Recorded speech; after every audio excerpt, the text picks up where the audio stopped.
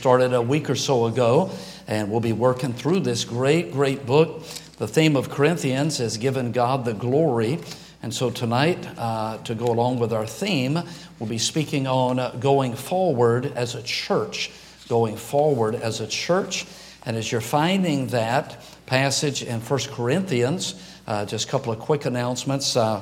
We will have our annual budget meeting Wednesday night to discuss voting in our proposed budget. It's been out for almost 3 weeks. Again, if you have a question, see Miss Rachel or Brother Berto or Brother Steve if you have any questions on these categories and any concerns or ideas or whatever. And if not, we'll have a meeting to vote that budget in Wednesday. Then also, please be in prayer for Brother Schulte. Brother John Schulte is in room 2218 at the Queen of the Valley. Was struggling with a blood clot, a lot of pain in his leg. And so now they've got him on heparin to try to dissolve that. And then they've got him on an NG tube now down his nose. And just in a lot of pain. Please pray for him, that God will heal him and get him home quickly. Then also pray for Mike Leontini. He begged me to announce this tonight. And it's top secret. No one's supposed to know, but he's having an MRI done this week. And so pray for him. And I don't know if he's in a lot of pain, but he's causing a lot of pain to others. And so anyway, he's here tonight, but do pray for him. He's having an MRI done on his knee. And then also, for those of you that know Barbara Baker, her birthday is Tuesday, and she's at Piners Nursing Home on California Street. If you'd like to drop in there or text her or call her, I'm sure that would be an encouragement to her. And then also Jerome Serrano, the burn victim, is doing better every week. It's just a miracle. Burned on between 80 and 90% of his body, a chemical burn. They've removed one finger. They just did hand surgery this week. If they're doing surgery on you in the burn unit every month, that means they believe you're going to live. And so they've done a lot of grafts on his back. They've done the hand surgery. They'll be doing some grafts on his legs. And so they did eye surgery this week. So just continue to pray for him because we're not mentioning him every service. Please don't forget him. And then I mentioned yesterday to those out soul winning, please be in prayer for our missionary, Kevin Wynn. Brother Wynn has been a faithful missionary to Mexico City, one of the most dangerous cities in the world. 35 million people there. And Kevin Wynn, when he first got there, he began preaching, and he built a house for his family, and the Roman Catholic Church in the city hired a bulldozer, and they bulldozed his house. And so it's just all these things, and the police didn't know about it. Just a lot of corruption. And so they have never wanted him there in 35 years. He's the one that had, 250,000 people in a week at his backyard Bible clubs. Wow. And had, I believe the number was like 100,000 people saved. Wow. I mean, it's just unbelievable. So he's the Jerry Pertel of Mexico City on steroids.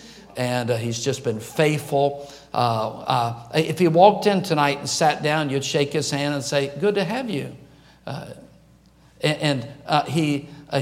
He's not the many mighty, many noble. He would be the least likely to succeed if you just looked at him. He's the one that got saved, and he ended up at Brother A.D. Hampton's church. And he came in, he was in the military and had his hat on and sat on the back pew, sat on the top of the pew. So that's how he came to church. He sat on the top of the pew, and Brother Hampton said, son, take your hat off and sit in the pew like everybody else. So he corrected him. Well, that turned out to be the great Kevin Wynn. The great Kevin Wynn. Never seen anything like him. I just wish you could go down there to Mexico City. They took the offering the night I was speaking. They had thousands of people there. And so they took the offering, and for such a big ministry, it's the most unorganized thing I've ever seen. And so they just took all the buckets and dumped all the offering on his desk. So here's like all these, and it looked like a lot, but a lot of them were like those $1 pesos or whatever they call it. It was just, his desk is covered with money. He said, "Hey, Joe, here." And he took a handful of money and he said, "Pay for the toys for the Bible clubs. And hey, you, pay for the refreshments for the kids. And you, go feed the pastors out right there." It was like, what in the world? And then I'm looking at him, and then he said, and where's brother so-and-so? Weren't you supposed to pick him up? Well, I didn't know it was me. Well, you were supposed, he speaks in 5 minutes. And, it's all the way across Mexico City. And I'm just videoing the great Kevin Wynn. The great Kevin Wynn. And then there's a stack of Barbie dolls stacked up 6 feet high. Barbie dolls. Just in the corner, like 500 of them. And I said, "Brother Wynn, not every pastor has a Barbie doll collection in his office." I said, "Do you collect them all? I mean, is Ken anywhere to be found?" And someone said, "If Barbie's so popular, why do you have to buy her friends?" Anyway, so, and he says, "We give away anything it takes to get people saved." So those were gifts for the Bible clubs out in the village ministries. But anyway, this past week, he preached on idolatry, the sin of idols, there in Mexico City. Whether it was on their broadcast or whether it was an outdoor service, I couldn't get all the details. But word got out and it went viral. I mean, hundreds of thousands of people there in Mexico City knows Kevin Wynn does not believe in bowing down to the Catholic idols. So there have been thousands and tens of thousands of death threats on him, his family, his ministry, their buildings. And so he called Jerry Pertel just to say, "If you don't hear from me in a couple of days, you'll know what happened." And so here in our state, we may have a door slammed in our face. Someone may throw an egg at the church building every 35 years. But we don't have the persecution like they have in some of these mission fields. And I just hope that if you think of Kevin Wynn, you'll pray for him. He's been there like 35 years. He's been there. They've started a college. They've got kids scattered all around the world doing the work of the ministry. And so if you can't sleep tonight, be a good time to pray for Brother Wynn, our missionary there in Mexico City. And I just wanted to throw that out to you there. So if you're listening online, there you go. We're in 1 Corinthians tonight, just for a moment. 1 Corinthians chapter number 1. And we're going to look at just a couple of passages. And last week we talked about the background to this great, great church.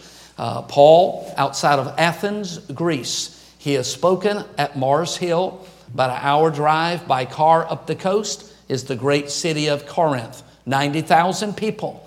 Very educated. They had their own navy. They had entertainment. It is Greece. It is the knowledge capital of the world. And their language is going to be spread throughout the known world. And Rome is going to build the highways that are eventually going to spread the gospel. Well, Paul starts a church there, a difficult city.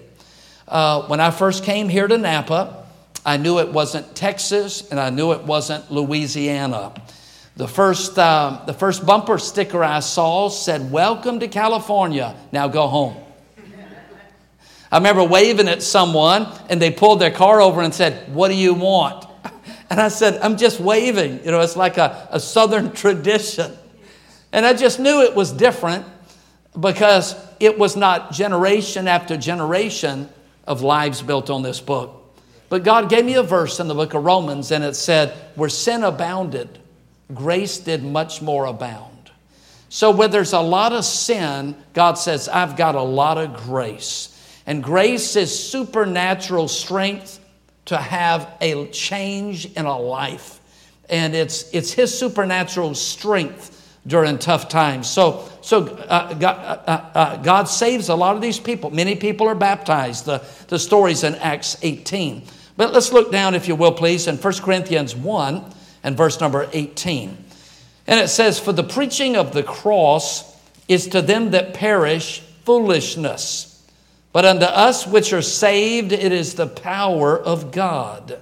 So then let's also back up to chapter 6 and verse 11. Chapter 6 of 1 Corinthians and verse 11.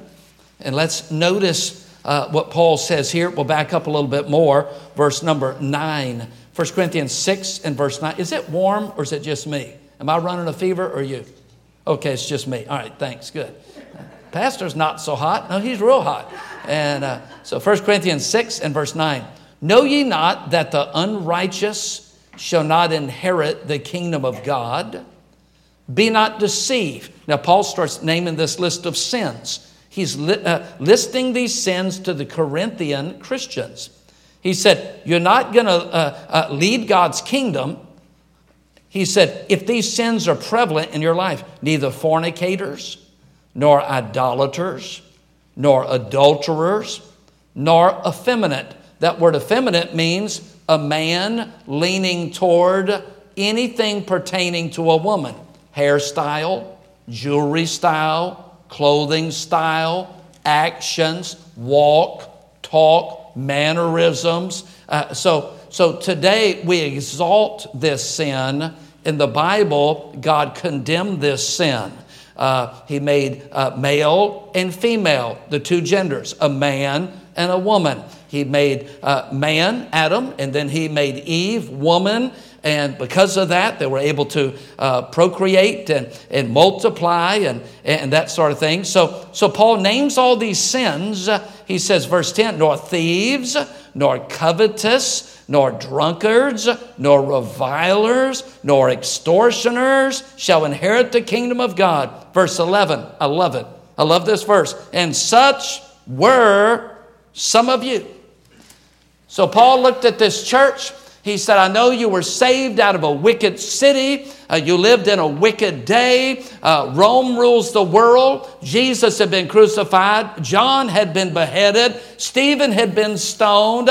Christians were being persecuted. The Colosseum is filled with the Christians being burned at the stake and thrown to the lions. And Paul said, guess what? Here's all these wicked sins that are acceptable in Corinth. By the way, all those sins are acceptable in America now. Someone says, well, this lifestyle is acceptable, but acceptable by who? By who? Just because something's legal or acceptable never makes it right. It's always, what does God say about it? Now, notice what he says, though, such were some of you. And that's the encouraging part. Paul looks at his church members. He said some of you were fornicators. Some of you were effeminate. Some of you maybe cross-dressed and you thought you were transgendered. And the men looked like women. The women looked like men. Some of you showed up drunk to church.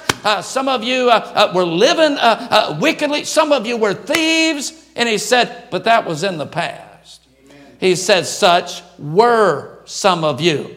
This lie that the AA teaches, Alcoholics Anonymous, once alcoholic, always alcoholic. It's a lie. It's a lie. You go to the meeting, you stand up, my name's Joe. I'm an alcoholic. I hadn't had a drink for 57 years, but I'll always be an alcoholic. Sit back down. God says such were some of you. And I'm not totally against AA. I'm not totally against NA. They do a lot of good, but I'm just saying, Paul looked at the church and said, that was in your past. That's not who you are now. That maybe was who you were then, but such were some of you. I just love that. I just love it. Father, bless the brief time we have. Help us now with these thoughts in Jesus' name. Amen. So here they are, 3 thoughts tonight about going forward as a church. Number 1, make the message clear. Make the message clear. And we see that all throughout Corinthians here, chapter 1 and 2, they keep using the word wise and wisdom, because Greece was known for its literature. It's known for its language. They were wanting to hear something new, learn. They were very educated people. And you'll see, as it says, he says, verse 20, where is the wise? Verse 21, after that is the wisdom of God, the world by wisdom. And then he says, verse 22, seek after wisdom. Verse 24 uses the word wisdom. Verse 26, not many wise. Verse 30, God has made unto us wisdom. Chapter 2, verse 1, the speech of wisdom. And we see that word used in verse 4 and 5 and 6 and 7 and on and on. He's saying, you're saying the big thing is wisdom, be wise. But Paul is saying, make the message clear. Our goal is to get the gospel out. Let's make the message clear. When they talked of Jesus in the Gospels, it said, and the common people heard him gladly. I like what one little boy said. He visited a church, and on the way home, his mother said, how did you like the preacher's sermon? And the little boy said, he's not so hot. I understood everything he said. And that's what we want. We want that said in every Sunday school class. We want that said in every gospel presentation. We want that said every time we have a guest speaker. They're not so hot. Hey, their God is great, but they're not so hot. I understood everything he said. So as you give the gospel, make it plain. Make it clear. Like what Haggai says, write the vision and make it plain. Common people heard him gladly. Suffer the little children to come unto me. Why? A little child can understand. And thank God for the young kids that get saved at this church through the bus ministry, through the Sunday school ministry, through the soul winning. It's real to them too. And sometimes we wonder, do they really understand? Sometimes I look at the adults and say, do they really understand? Well, did the children really mean it? I wonder, did the adults really mean it? And I look at a Johnny Pope, saved at age 5. I look at a Charles Spurgeon, saved as a teenage boy. They meant it. Just make it clear. And I love in verse 18, the preaching of the cross is to them that perish foolishness. Hey, just stick with the same old story. It's the same old story. It's the old story, the gospel story. Tell it to me again. I love the old story. For those who know it best, seem hungering and thirsting to hear it like the rest. And when we get to heaven, there's not going to be any new story. It's just going to be the old story that we have loved so long. Make it clear. Just make it clear. Make the message clear. Number 2, make the motivation concise. Look in chapter 2 and verse number 9. And let me encourage you here tonight. Sometimes the luggage gets heavy. The baggage. These people in Paul's church, they had a history of sin. They had pasts. They had colorful pasts. They had guilt. They had remorse. They had decisions they wish they wouldn't have made. They had lifestyles they wish they hadn't have lived. And guess what? There's a motivation. How do you get past all that stuff? Look down in chapter 2, verse 9. What a great verse. And I love this. And Paul's encouraging these people. You can get through this stuff. That's what you were. That was your past. And let me help lighten your load. Chapter 2, verse 9. But as it is written, eye hath not seen, nor ear heard, neither have entered into the heart of man the things which God hath prepared for them that love him. What's he saying? There is a heaven. He's saying this is not all that there is. This is not all that we're going to be facing. We'll not always be here. It'll not always be this way. The hard part about burdens is thinking we're going to have to carry it the rest of our life. We're not. We're just passing through. And it won't be long. We're going to be checking the baggage and we're going to be flying away like that old song says. It's not forever. It's just for a little while here. What is heaven? It's a prepared place. Jesus said, in my Father's house are many mansions. I go to prepare a place for you. We're not just dropping into heaven and him saying, oh, you're here today? No, it's prepared. He's preparing a place in that eternal city, a place next to him, a place where there are no tears and there is no death. And there is no hospitals and no NG tubes and no MRIs are needed and no persecution for the Christians anymore. A place where we'll be safe, doors wide open. Policemen won't have to patrol the neighborhoods. No blood tests, no phone calls from the doctors, no books, cancer, my enemy, my friend. So many of those things are going to be changed. I know our church in the last 38 years has been populating heaven. I think of people all the time.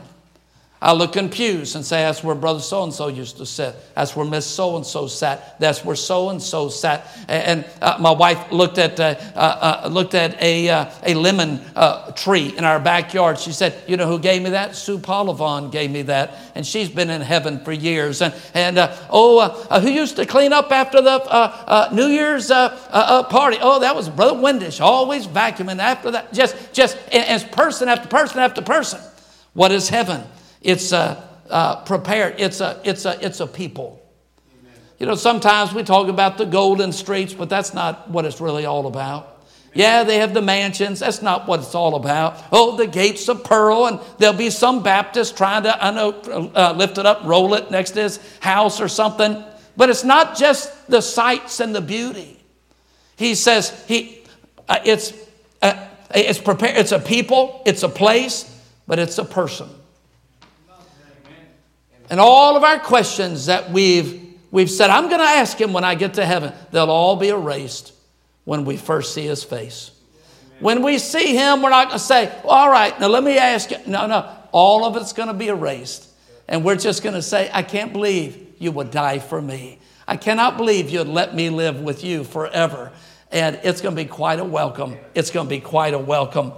It'll get us through the junk. There is a heaven.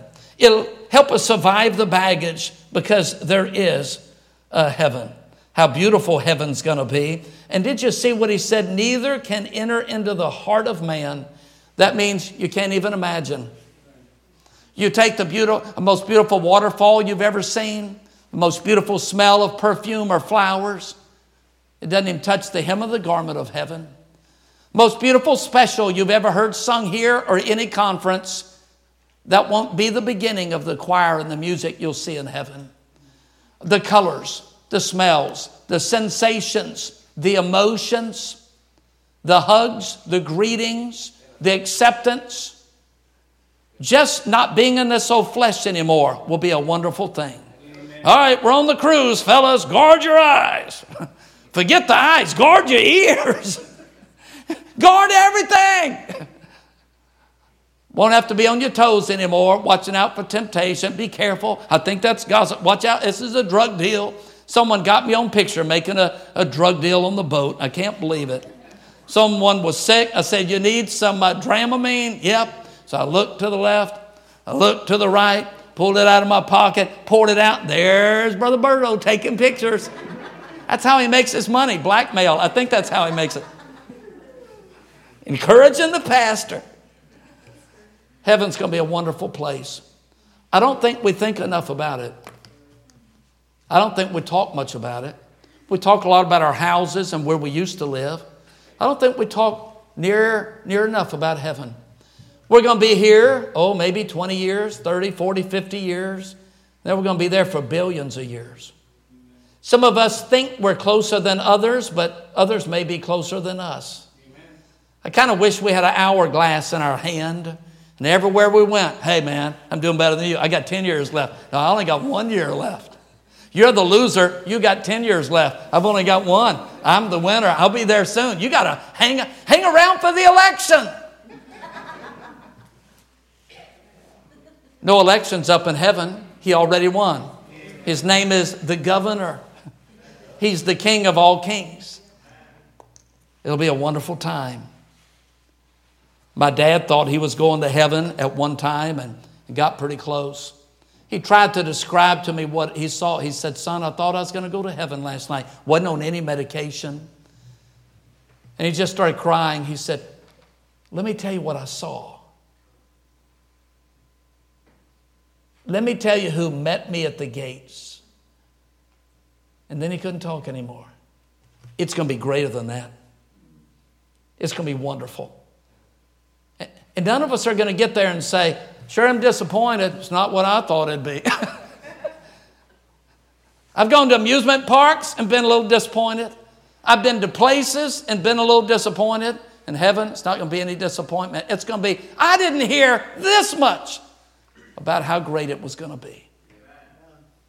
We rush to church.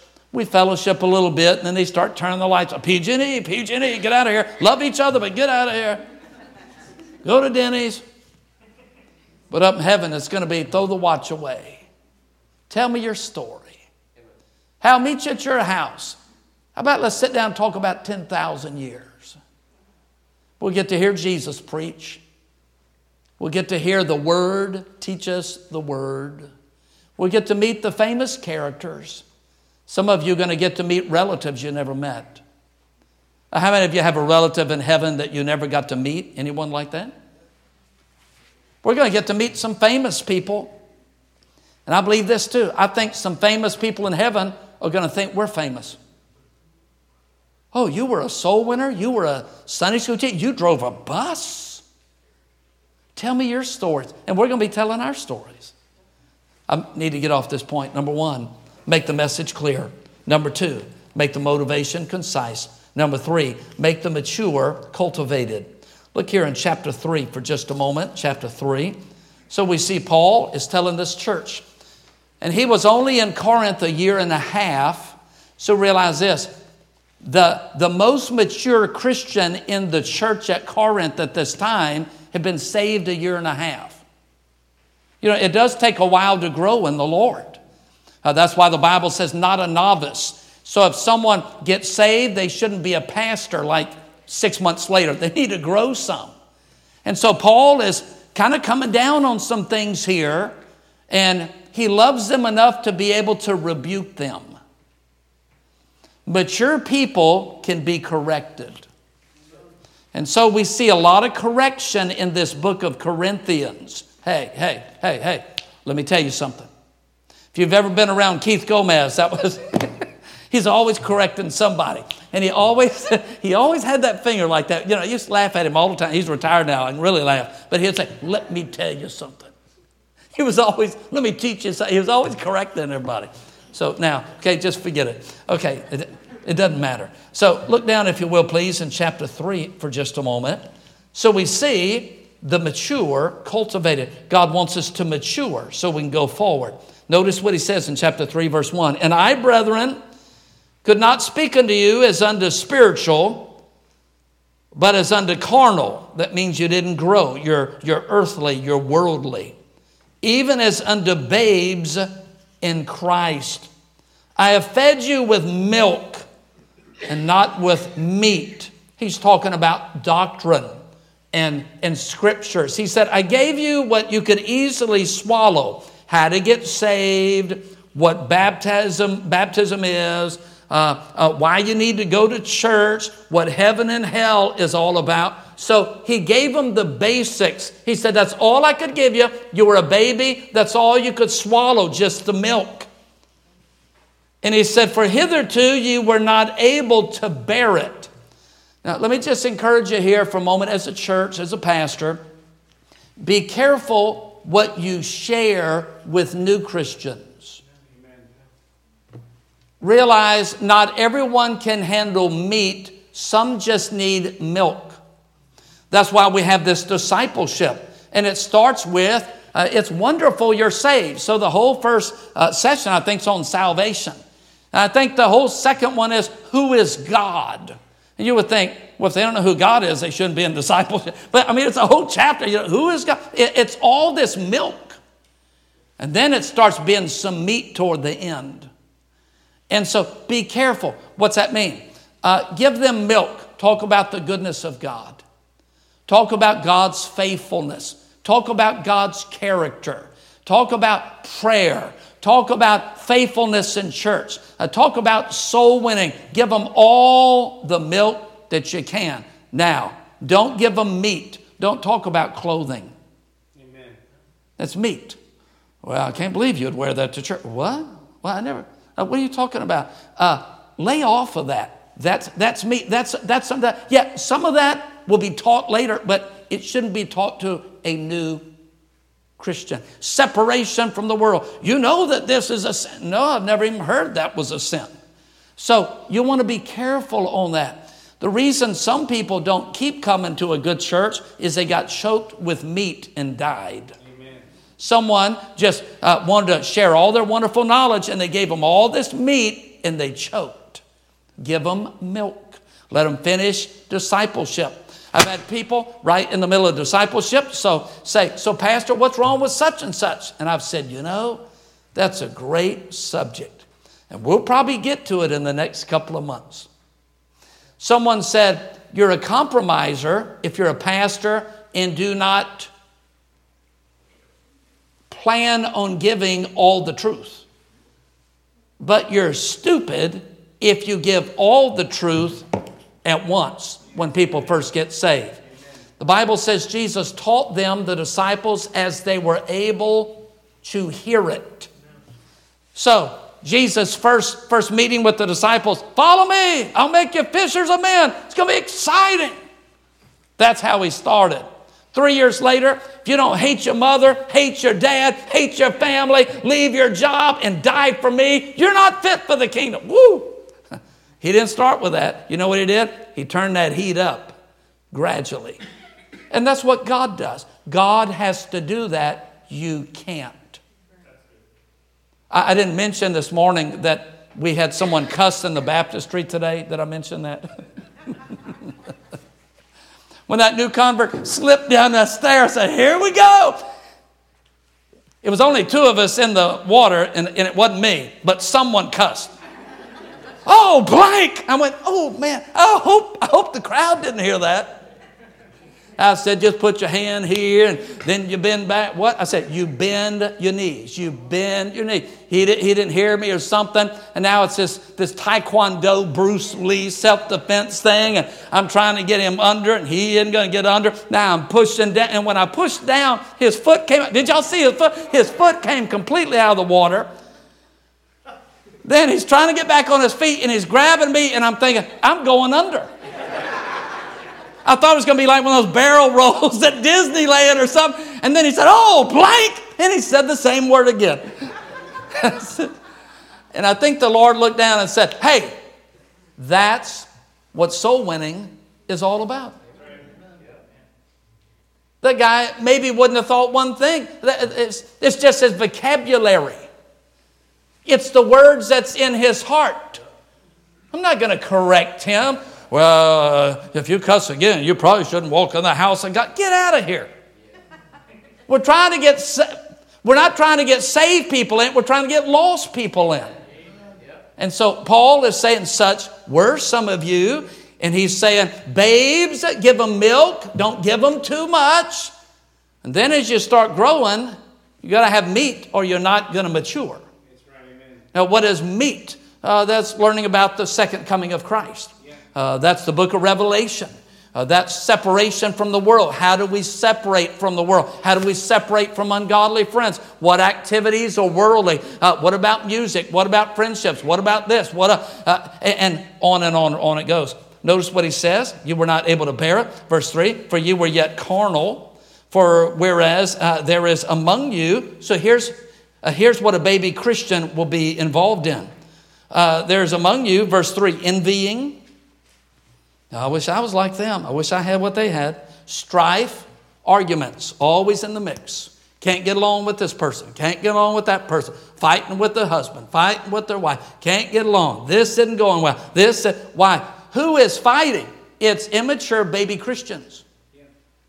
That's what the Bible says here. It'll be strife. And then division. So you for me or for them? Whose side are you on? Are you for me? You think I'm doing right or my husband's doing right? My husband's doing right. And who's right here? And it's all this division. And so Paul is dealing with these people. You say, Pastor, how can you tell if someone's a baby Christian or if you're a baby Christian? Well, here's some signs quickly. You cry a lot. Babies cry a lot. I love it when I see new parents in the church and I'll say, isn't it wonderful to have a baby? Oh, it's so wonderful. A baby is in your home. And usually neither parent is smiling. Their eyes are road maps. They're bloodshot. They haven't slept in 3 months. And it's great. Babies cry a lot. Baby Christians cry a lot. Why? Hurt feelings. Selfish. Upset. Wasn't invited to the party, wasn't recognized. Not enough people shook their hand while they sat down during handshaking. Some kid bit their pastor's grandchild, bit their child in the nursery. Good. And we teach them how to do that. If I can't get back at their parents, I'll just teach the grandkids who to bite.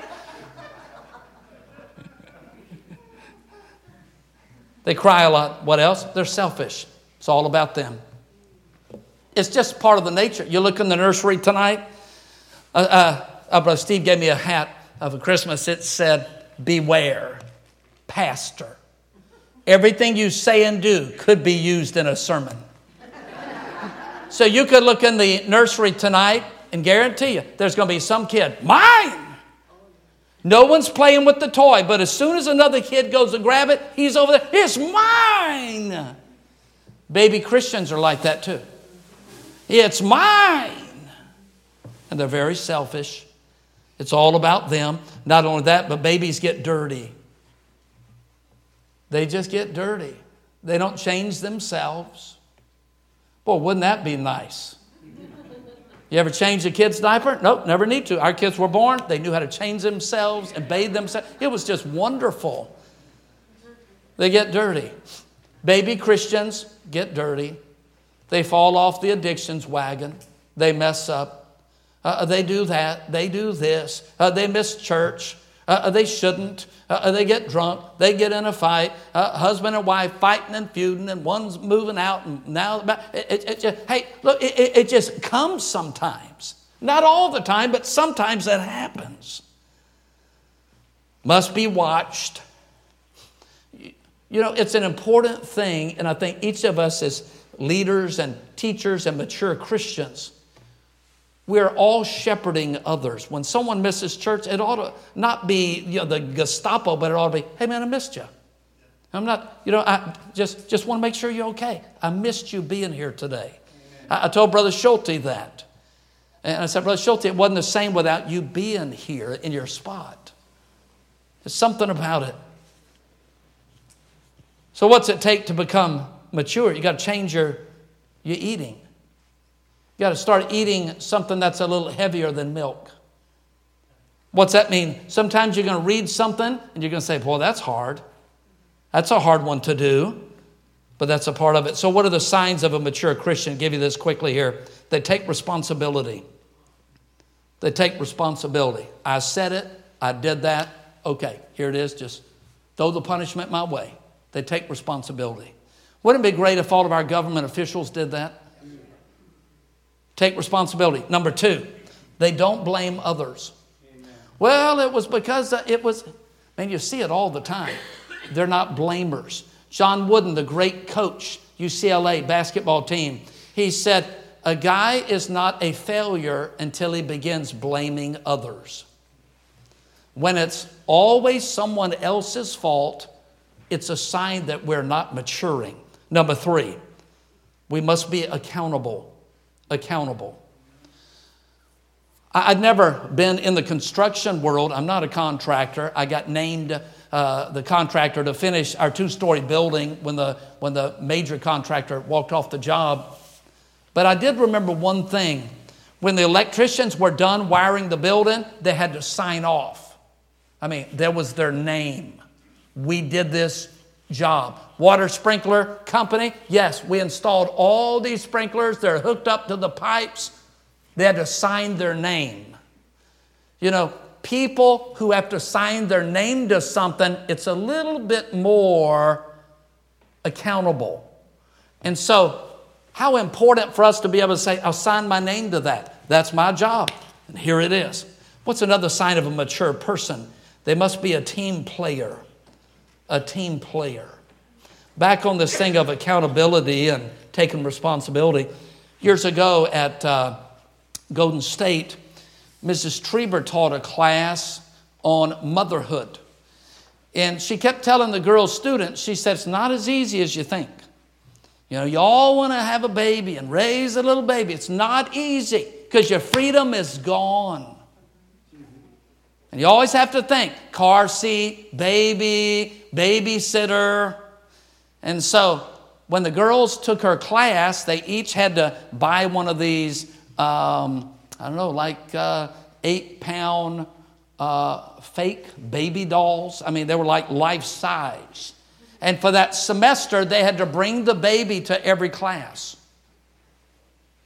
And sometimes they would make an announcement in chapel. So-and-so student, your baby was left in the bathroom. Come get your baby. It's in stall number 2 in the women's bathroom. They'd forget all about the baby. And they had to have, the little set-up seats and all that. They had to carry it. The whole semester she was saying, hey, you're responsible. And then quickly here, a mature person is a team player. Look over here in chapter number 3, just for a second, in verse, chapter 3, in verse number 6, if you will.